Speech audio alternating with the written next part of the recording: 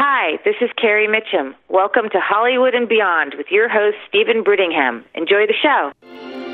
Merry Christmas and Happy Holidays, friends and listeners. Welcome to a special Christmas Eve episode featuring Karolyn Grimes, Zuzu from It's a Wonderful Life, including clips from the film.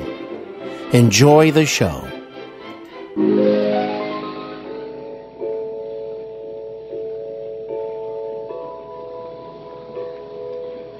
I owe everything to George Bailey.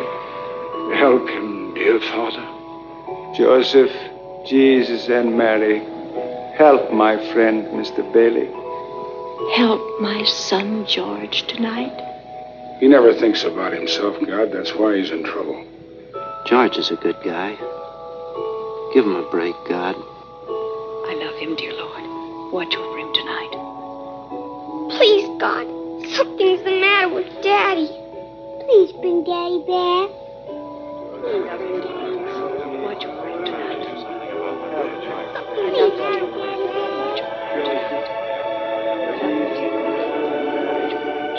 Hello, Joseph. Trouble? Looks like we'll have to send someone down. A lot of people asking for help for a man named George Bailey. George Bailey? Yes, tonight's his crucial night. You're right. We'll have to send someone down immediately. Whose turn is it? That's why I came to see you, sir. It's that clockmaker's turn again. Oh, Clarence hasn't got his wings yet, has he? We passed him up right along. Because, you know, sir, he's got the IQ of a rabbit. Yes, but he's got the faith of a child. Simple. Joseph, send for Clarence.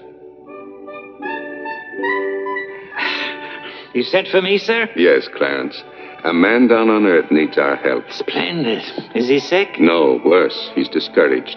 At exactly 10:45 p.m. Earth time, that man will be thinking seriously of throwing away God's greatest gift. Oh, dear, his life. Then I've only an hour to dress. Happy holidays, friends and listeners. This is host Stephen Brittingham. Welcome to your home for meaningful interviews here on Hollywood and Beyond. In 1946, Liberty Films released It's a Wonderful Life. Directed by master filmmaker Frank Capra, this uplifting film would go on to become one of the most beloved motion pictures of all time. George Bailey, portrayed in a remarkable performance by Jimmy Stewart, finds himself deeply distraught and on the verge of not only giving up on his dreams, but also, sadly, his life. His wife in the film was portrayed by the lovely Donna Reed. My guest today, an extra special guest on the show, Karolyn Grimes, was also a part of this magical film. As Zuzu, she portrayed one of their on-screen children. All was not lost, though, for George Bailey, for Clarence, an angel sent from the heavens above, arrived to show George that he has touched so many lives, and also what life would have been like for those folks residing in Bedford Falls if he never existed. It's a Wonderful Life was not an instant classic, though. Despite being considered one of the greatest films of all time, it won no Oscars and quickly sat on a shelf for over 2 decades. Karolyn Grimes will be sharing her memories today of It's a Wonderful Life, as well as working with so many Hollywood legends. I'm talking about true stars in every sense of the word, such as Bing Crosby, Cary Grant, John Wayne, Randolph Scott, Gary Cooper, and Fred McMurray. What an amazing list. And of course, as mentioned, Jimmy Stewart and Donna Reed. Well, I'll tell you, Karolyn has carried on the spirit of this film over the years, and you may even recall her iconic line, "Every time a bell rings, an angel gets its wings." Karolyn Grimes, I am so honored and thrilled to have you on the show. Welcome to Hollywood and Beyond. Thank you. I'm glad to be here. Well, I am looking forward to discussing this wonderful film with you today. It's a Wonderful Life. Before we do, I thought I would ask you, How did your interest in acting, or should I say because of your age, how did your journey with acting first start? Well, I was 4 years old, and I had a stage mom, and she gave me all kinds of lessons, and she thought I was talented, and so she took me to see an agent, and the agent liked me, and I got some interviews, and then pretty soon I started getting jobs. So that's how it all started. I was 4 years old. Wow. It started off really well for you, and you are from Hollywood, California. Is that correct? Yes, All right. Well, you were in the right place, weren't you, to start a journey into acting? And I learned that you actually were studying piano and violin at a very young age as well. Yes, I started the violin when I was 5 and the piano when I was 3. I had every lesson that could ever be had, from elocution to dialect, drama, singing, dancing, all of that. And that was a time when that was going on a lot with the studios, wasn't it? There was all of these departments of having, how to learn various skills. Well, my mother pretty much did this. I see. She wanted me to be a star. So that was her way of contributing to my career, I think. Karolyn, I was thinking, had you been to the movies much at that age before you appeared on It's a Wonderful Life? In other words, did your mother or your family go to the movies, let's say, a few times a month? Or was that something you really hadn't experienced yet? I hadn't experienced it very much. Probably maybe we'd gone if once every 3 months, something like that. Had to be a special movie. I see. I was thinking about that the other day. I'm wondering if she actually had gone, to the cinema very much before appearing on It's a Wonderful Life and other films. So that's very interesting. And how did the audition for It's a Wonderful Life develop? Well, there really wasn't auditions back then like they do today. It was totally different. It was a one-on-one interview. And you had a little casting book that had all your pictures in it and your experience and things like that, because, we didn't read at that time. So we had this book that we took with us, and it had all of the information that the casting director would need. And there would be about 5 or 6 of us would go at one time to the casting office, and then they'd take us one at a time and interview us. And that's kind of how it started. And Capra actually was in the office when I interviewed for It's a Wonderful Life, and he handpicked each one of the people in his movie It's a Wonderful Life, and there were 2,000 extras. He handpicked each one of those. So he handpicked me. He made the right choice, too. I hope so. I most definitely believe that to be true.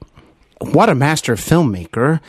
He always seemed to want to make an emphasis with a message or theme on so many of his films. So I'm so excited to get your recollection of working with him. And when you think back, what was it like to be directed by Frank Capra? Well, he wasn't any different than anybody else back then. I mean, he was a good director. He was able to communicate very well with us kids. He would get down on his knees and look us in the eye and tell us eye level what he wanted us to do. And so that's kind of how he worked it with children. And I think that he had a special relationship with everybody he ever cast. And so it was easy for them to just fall right in place and do what he wanted them to do. And he was a master director. He was a genius. He made people do things that really worked. And he definitely was just so skilled. That was an excellent description. Thank you. And you know what? One of the impressive achievements of It's a Wonderful Life, Karolyn, is that it's not just the leading people that have an impact on the film. It's not even just the supporting characters. It's the extras, it's everybody seems casted so well, worked in unison so well on this project. And that really is an astonishing accomplishment. Oh, it really is. He was very talented at picking people that he thought would work out, and he did a great job of that. He was like an artist putting pictures on a palette in a way. He knew just exactly how he wanted it, where he wanted it to be, and how he wanted it to look. Didn't it seem that during those times, Karolyn, that so many films gave you a story that you could really digest and really, experience fully?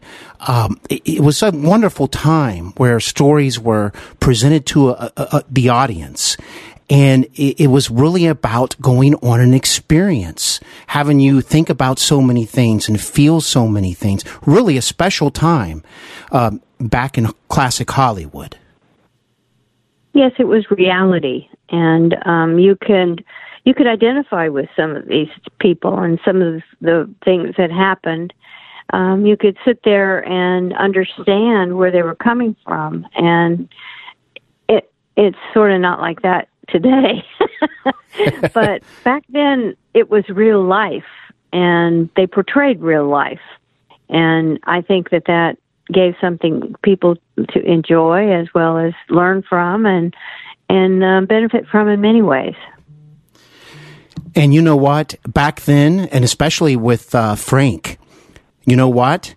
An emotion or a feeling was just as big as any explosion you see on the screen today. And what I mean is, in those films from that time period, the emotion was big. It was the special effects. Oh, it was. It really was. Mm-hmm. Now, all of this snow, Karolyn, I just watched a film the other night in anticipation of our interview today. And wow, you just want to grab some hot chocolate because there's just snow everywhere, isn't there? And sometimes it's really coming down heavily. I would like to ask you about what Frank did to first of all create all of this snow, and second of all, I had heard that there was a major heat wave going on at the time of filming, which is rather ironic. Yes, in California at that time, in Hollywood, it never really got very hot or very cold. But they were having a 90-degree heat wave, and it was hot during the whole time they shot the film, just 3 months of heat. And, of course, the snow was created actually by Frank Capra, because the snowflakes before It's a Wonderful Life had been made out of cornflakes, and they sprayed them with this white concoction. And the problem was that when you stepped on them, they crunched, so they had to dub the voices over the crunching of the snow. And that was an expensive procedure. So Frank Capra had a degree in chemical engineering, and he devised another technique. And his solution that he made up of chemicals was foamite, which you find in the fire extinguishers, and the main ingredient was ivory soap flakes. So he mixed all that up and pushed it through pipes, and then put it in front of big Ritter fans and blew it around, and there was snow everywhere. But if you looked very carefully, sometimes you would see the suds dripping down the bumpers and the grills of the cars, and then when George and Clarence jump into the water there, and George is pulling him out, you see this huge soap film all over their faces, and soap suds mixing all around everywhere. So it's kind of interesting, but it certainly did work because he wanted silent snow, and that's what he got. I think that was a wise decision to have the more silent snow. So I think that was a wise decision. So many wonderfully shot scenes in that film that shows just what of a master filmmaker he was. However, Karolyn, you know what? Mistakes can still be made, can't they? And the only reason I'm bringing this up because all of the positive results is what really should be focused on. But it is interesting to think about a few scenes that had some issues, and it's very understandable in some of these. Obviously, take after take, they maybe lost track of where a background person might have been. And one that comes to mind, and again, if you're not really paying attention, you may not even notice this, was that scene with the cab driver and policeman, and of course Jimmy Stewart, and that beautiful blonde lady will eventually walk by. But in the background, there's a lady with a hat on, and she walks by. But then in the next shot, you see her walk by yet again. And I think she even shows up one more time. But isn't it interesting to think that how those things can happen? 6 times. 6 times. Oh, my goodness. Mm-hmm. In that segment. There was just no chance to, I mean, I think the shot was so good. Do you feel that that's why they didn't go back and refilm it? It's just they did such a good job with that. No, I think they just missed it. They just missed it. I think so. Oh, yeah, I do. Well, I wonder what the reaction was when they noticed that later. That would have been very interesting. Don't know if they ever did, really. You know what? It doesn't. Things you just happen to see. It just happened, and you know what? It just shows you that we're all human, and even the best of us can make mistakes. And I never even noticed it until the colorized version, and that's when it was quite clear. That's when you first noticed it, was the colorization version. Okay. Yeah. Because things stand out more, don't they? Like you can pick up on stuff. Yes, they do. Well, I didn't even notice that lady to that extent until I was researching a little bit more for your interview today. And I thought, you know what? I'm going to really pay attention. And I was like, oh, my goodness, that is there. But it's interesting how I didn't even really pick up on that. I was just so involved with the scene. That's a very humorous scene, by the way. And isn't it fascinating to think that the gentleman that portrayed the cab driver and the policeman, they have a connection to Sesame Street. And you know what that is, don't you? Yes, Bert and Ernie. They are named after those two characters. Mm-hmm. I got it from Big Bird, straight from Big Bird. Jim Henson loved that movie. Isn't that amazing? It makes it even more special, just seeing those characters. And what are your thoughts on the colorization of It's a Wonderful Life, Karolyn? Oh, I love it. I think it's absolutely fabulous. So you have no issue with that? In Heavens, no. A studio in San Diego did it, and they did a fabulous job. Now, the original, when Turner colorized it, it was awful. Really, really bad.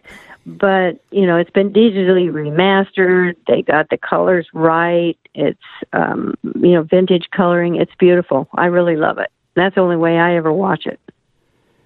You are correct. The early days of colorization were maybe a little bit too bright and off-colored. They were abysmal. Abysmal. That's a good way to put it, Karolyn. I mean, because you would watch the scene and go, I don't think that people were actually wearing those colored outfits. But they've come a long, long way, haven't they? It's very impressive. They certainly have. Uh-huh. Now, I did watch last night, Karolyn. I got to see, of course, your wonderful scenes in the movie. And I watched the whole film on Amazon Prime. It was the black and white version, but in full HD. And Karolyn, what an amazing experience to see that movie in HD.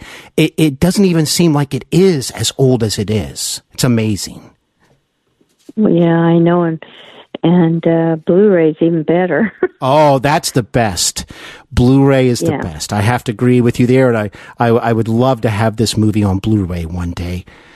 Well, I cannot wait to ask you about two individuals I have so much admiration for and respect, and that is Jimmy Stewart and the lovely Donna Reed.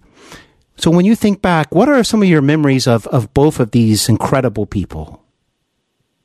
Well, I remember Jimmy Stewart because he just, I think he made an effort for us to have a little bit of sort of chemistry on this set, and he just made an effort to make me feel comfortable, and I really liked him. He was just a genuine, nice person, and I was always in his arms or on his back, and it seemed like he just made a real effort to let me down gently, and he just was a nice man. He really, really was. And for Donna Reed, I really never had that many interactions with Donna Reed. I was with her in scenes, but I never had any lines with her, and we never addressed each other. I never looked. I was all about him. I was always in his arms or around him, and I really never remember her very much. Jimmy, just his screen presence is just incredible, isn't it? I was watching the film, yes, it is. And you know what I noticed about Jimmy, Karolyn, and I'm sure you of all people can see this, is just how skilled he is with his timing and choices of how he can be humorous but also very dramatic. I think that's a very special ability. Yes, he can do it all. He really had the ability to use his character in so many wonderful ways. And he was also a very tall man. It's very obvious. I'm 6'2", but I could tell he's definitely taller than me. He's 6'4". He was 6'4". And I noticed those big hands in some of the scenes. That's when you can really... He had big hands. Yeah. Wow. During really, the pedal truly. scene, when we're upstairs, he puts his hand over my face, and all you can see is my little eye peeping out.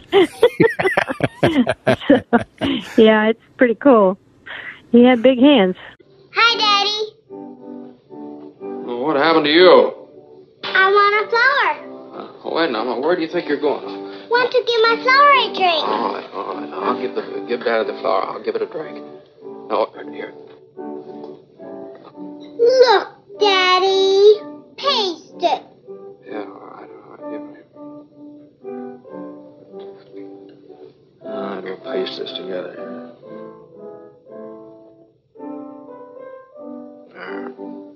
There it is. Good as new. Now, give the flower a drink. Now, will you do something for me? Will you try and get some sleep? I'm not sleepy. I want to look at my flower. I know, but you just go to sleep. And then you can dream about it. And it'll be a whole garden. It will. Well, many people may not be aware that Jimmy Stewart was a hero during World War II. And I believe this was his first film after the Second World War had concluded. That's correct. And I had heard that he had actually received the rank of general. And this is an amazing story, that he actually gave the discharge papers for Ronald Reagan. That's true. He did. He signed the papers. That is amazing. They kind of worked that out, yeah. So he was, I talked to a lot of men who served under him, and they were very impressed with him, and I never heard a bad word from anybody about him, ever. I'm not surprised to hear that, and he served his country with honor and had an astonishing career. I was very curious about the other individuals that played your brothers and sisters between filming. Let's say it was a day of filming where you will all be together. Did you get to spend a lot of time with them in between takes, or was everybody kind of off in their own, doing their own thing, so to speak? Well, I actually got to spend time with him, and he was just a very generous man, and he would talk to me, and so did Frank Capra. They were both very easy to get to, and they made it a point to build some kind of a chemistry and sort of make you feel natural. And I think that was part of the artistry that Capra encouraged. And the other actors that portrayed your brothers and sisters, what a great scene where your older sister, your character's older sister, is playing the piano, and she plays that one over and over and over. It's those little things that really stand out in a scene. That's just so creative. Yes, it is. Mm-hmm. Well, there was a scene between Jimmy and Donna, I believe, at the dance. And some people may not be aware of this. There was an actor who was in that scene, and that gentleman was a part of the Little Rascals. That's quite an amazing moment. Yes, he's actually the fellow that turned the key, and that was Alfalfa. That would be Carl Switzer, and he turned that key, and then everybody was jumping in. I really admire the way you've gone across the country to continue on with the spirit of the film, and you go to a lot of public appearances and answer questions or talk about the movie like you are with me today. I think that is just a wonderful thing to do to honor the memory of the film. But it's interesting, Karolyn, I'd like to ask you, when the film came out, it was not this instant classic as far as we know it today. Obviously, it did receive some respect, the 5 Academy Award nominations, but no wins, and not necessarily a huge box office success. So I'm very baffled about this. Do you have any idea why that is the case? Oh, yeah, I do. It was right after World War II, and people wanted to be entertained. They didn't want to sit down and watch a dark movie. And it was a dark movie. It was about a man who was going to commit suicide. So they didn't want to go watch that. And there's just a number of reasons why it wasn't a success. Another one is the fact that it was marketed as a romantic comedy. Well, if you'd have gone there to get a lot of laughs, that wouldn't have happened. So, I mean, that's really not great. And then the studio head came to Frank Capra and said, "We want your movie to be the Christmas movie." And it was never meant to be a Christmas movie. It was supposed to be released, I think, in March of 1947. And so Capra had to hurry up, get his movie ready to be released. And so it actually wasn't released until December the 20th at the Globe Theater in New York. Well, that's a little late for a Christmas release. So all in all, it had a lot of things going against it, and I think that's why it wasn't a success. Plus, the movie that won the Academy Award that year was The Best Years of Our Lives, which was about servicemen coming back and adjusting to civilian life. Well, that's where the mindset was. And so this was a different kind of picture totally, and they just weren't ready for it. And in the early 70s, they were ready for it, because that's when the copyright wasn't renewed, and so it became public domain. So all the television stations could show it, and it was free. So they showed it, and sometimes 24 hours. Every time you turn the channel, you'd see It's a Wonderful Life at Christmas. So that's how the people got the exposure, and that's how the movie wove its way into the hearts of America. Well, that all makes sense now to me. Thank you for sharing that. After the devastating experience of World War II, and then you are correct, Karolyn, that kind of labeling of the film, romantic comedy. Now, sure, there was those elements to the film, no doubt about it, but it's much, much more than that. A heavy film in so many ways. But isn't it such a joyful experience at the end, Karolyn, when he's figured out that, he really is a rich man with having his family, and that he can actually get through this after all. And it's just such a wonderful moment with Jimmy running through the streets and wishing everyone a Merry Christmas. Yes, it is. It's great. It takes you on an emotional roller coaster, kind of, but in the end, it's very satisfying, and you realize that everything you do, you might touch a life, and you make a difference, and that you matter. George mattered. He didn't think he did, but in the end he did. He realized.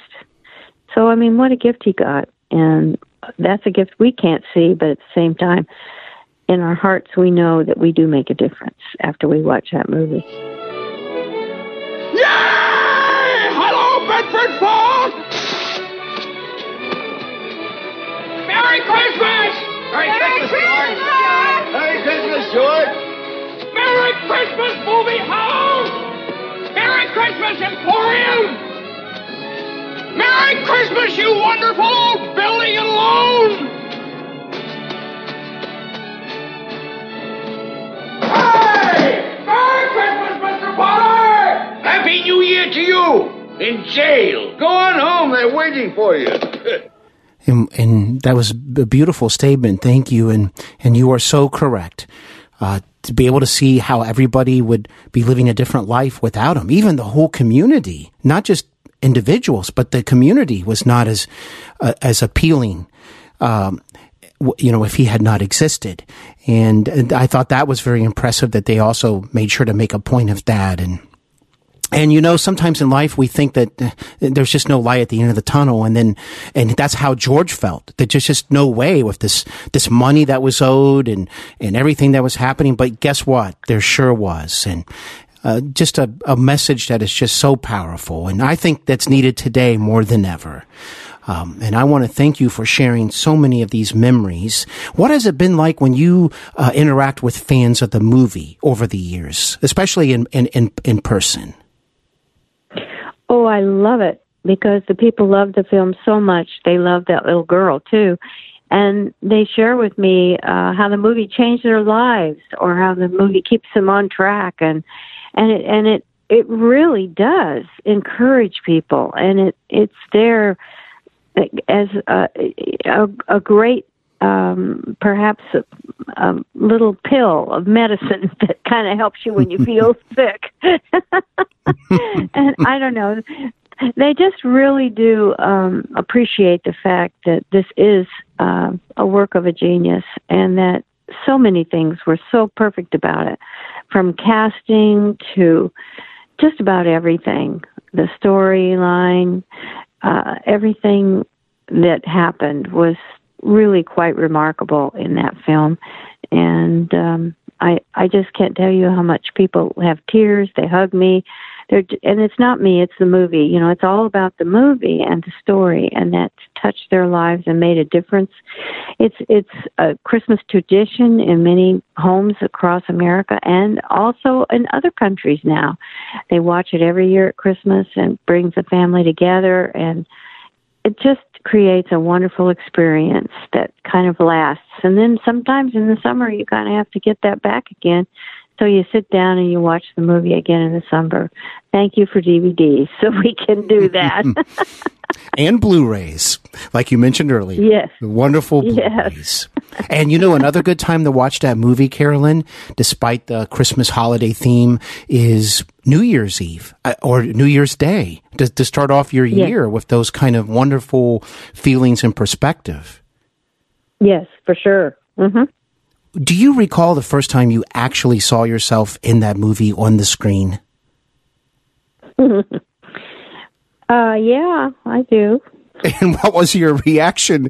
I mean, because you were, Karolyn, you did a great job. You were so natural, and you brought so much to the time that you had in the film. What was that like for you? Well, I went to the opening, but I fell asleep. So I never really saw it then. I really never sat down and saw the movie till I was 40. I see. Not until you were 40. That's right. I had a very busy life. Yes. I didn't watch much TV. So for me to sit down and watch TV, it was usually about 10 o'clock and Johnny Carson before I could sit down and actually watch TV. So I really never saw it until I was 40, till I sat down and saw the complete film. And that's when I found the magic as well as everybody else has found.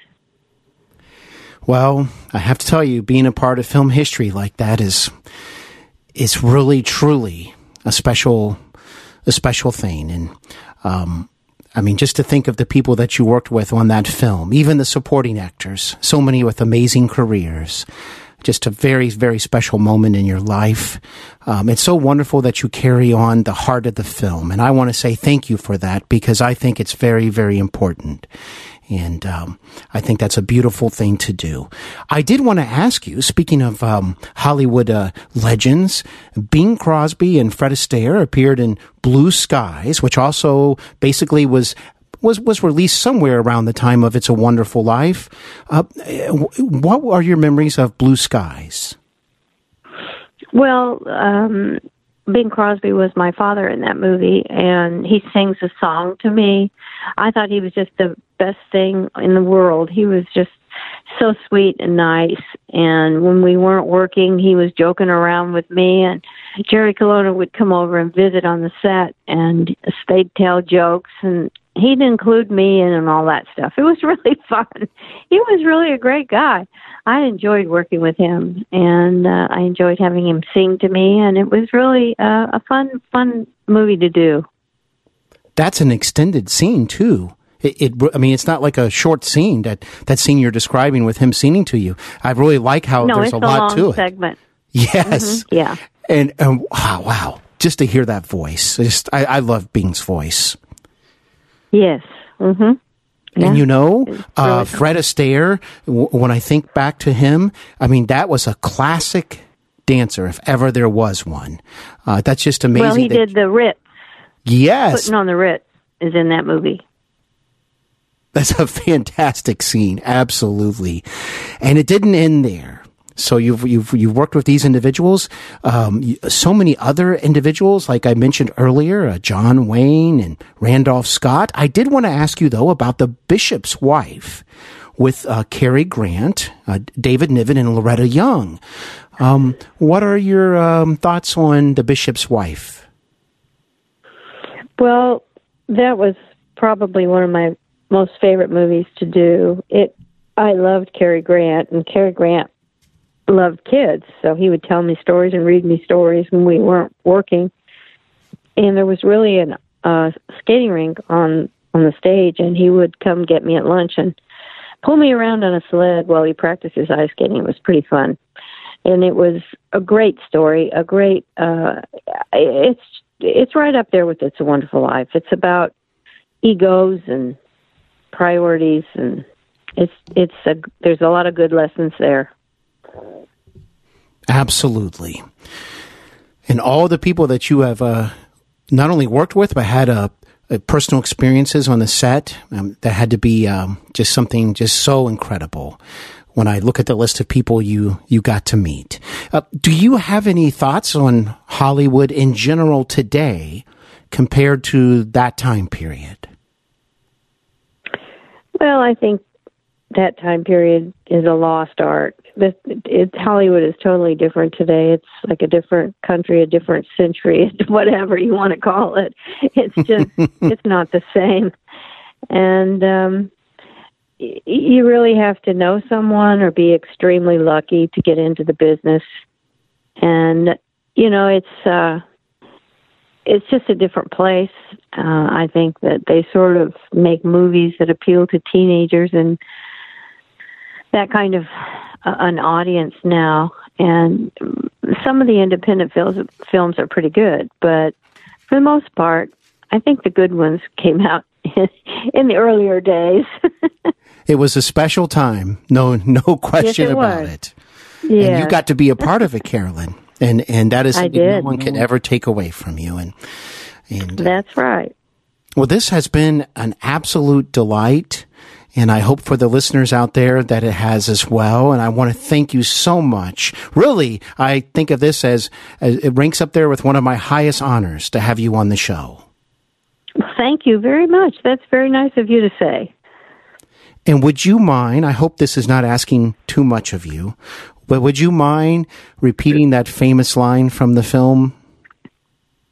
Daddy, teacher says, every time a bell rings, an angel gets his wings. Oh, thank you so much. Well, I want to wish you a wonderful holiday season and the most happiest of 2019. Thank you very much, and the same to you and your audience.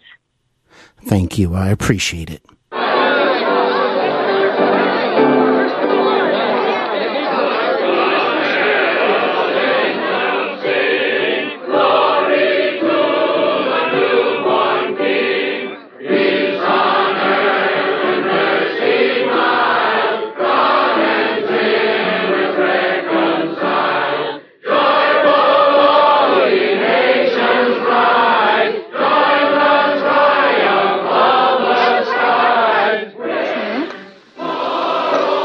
That's a Christmas present from a very dear friend of mine.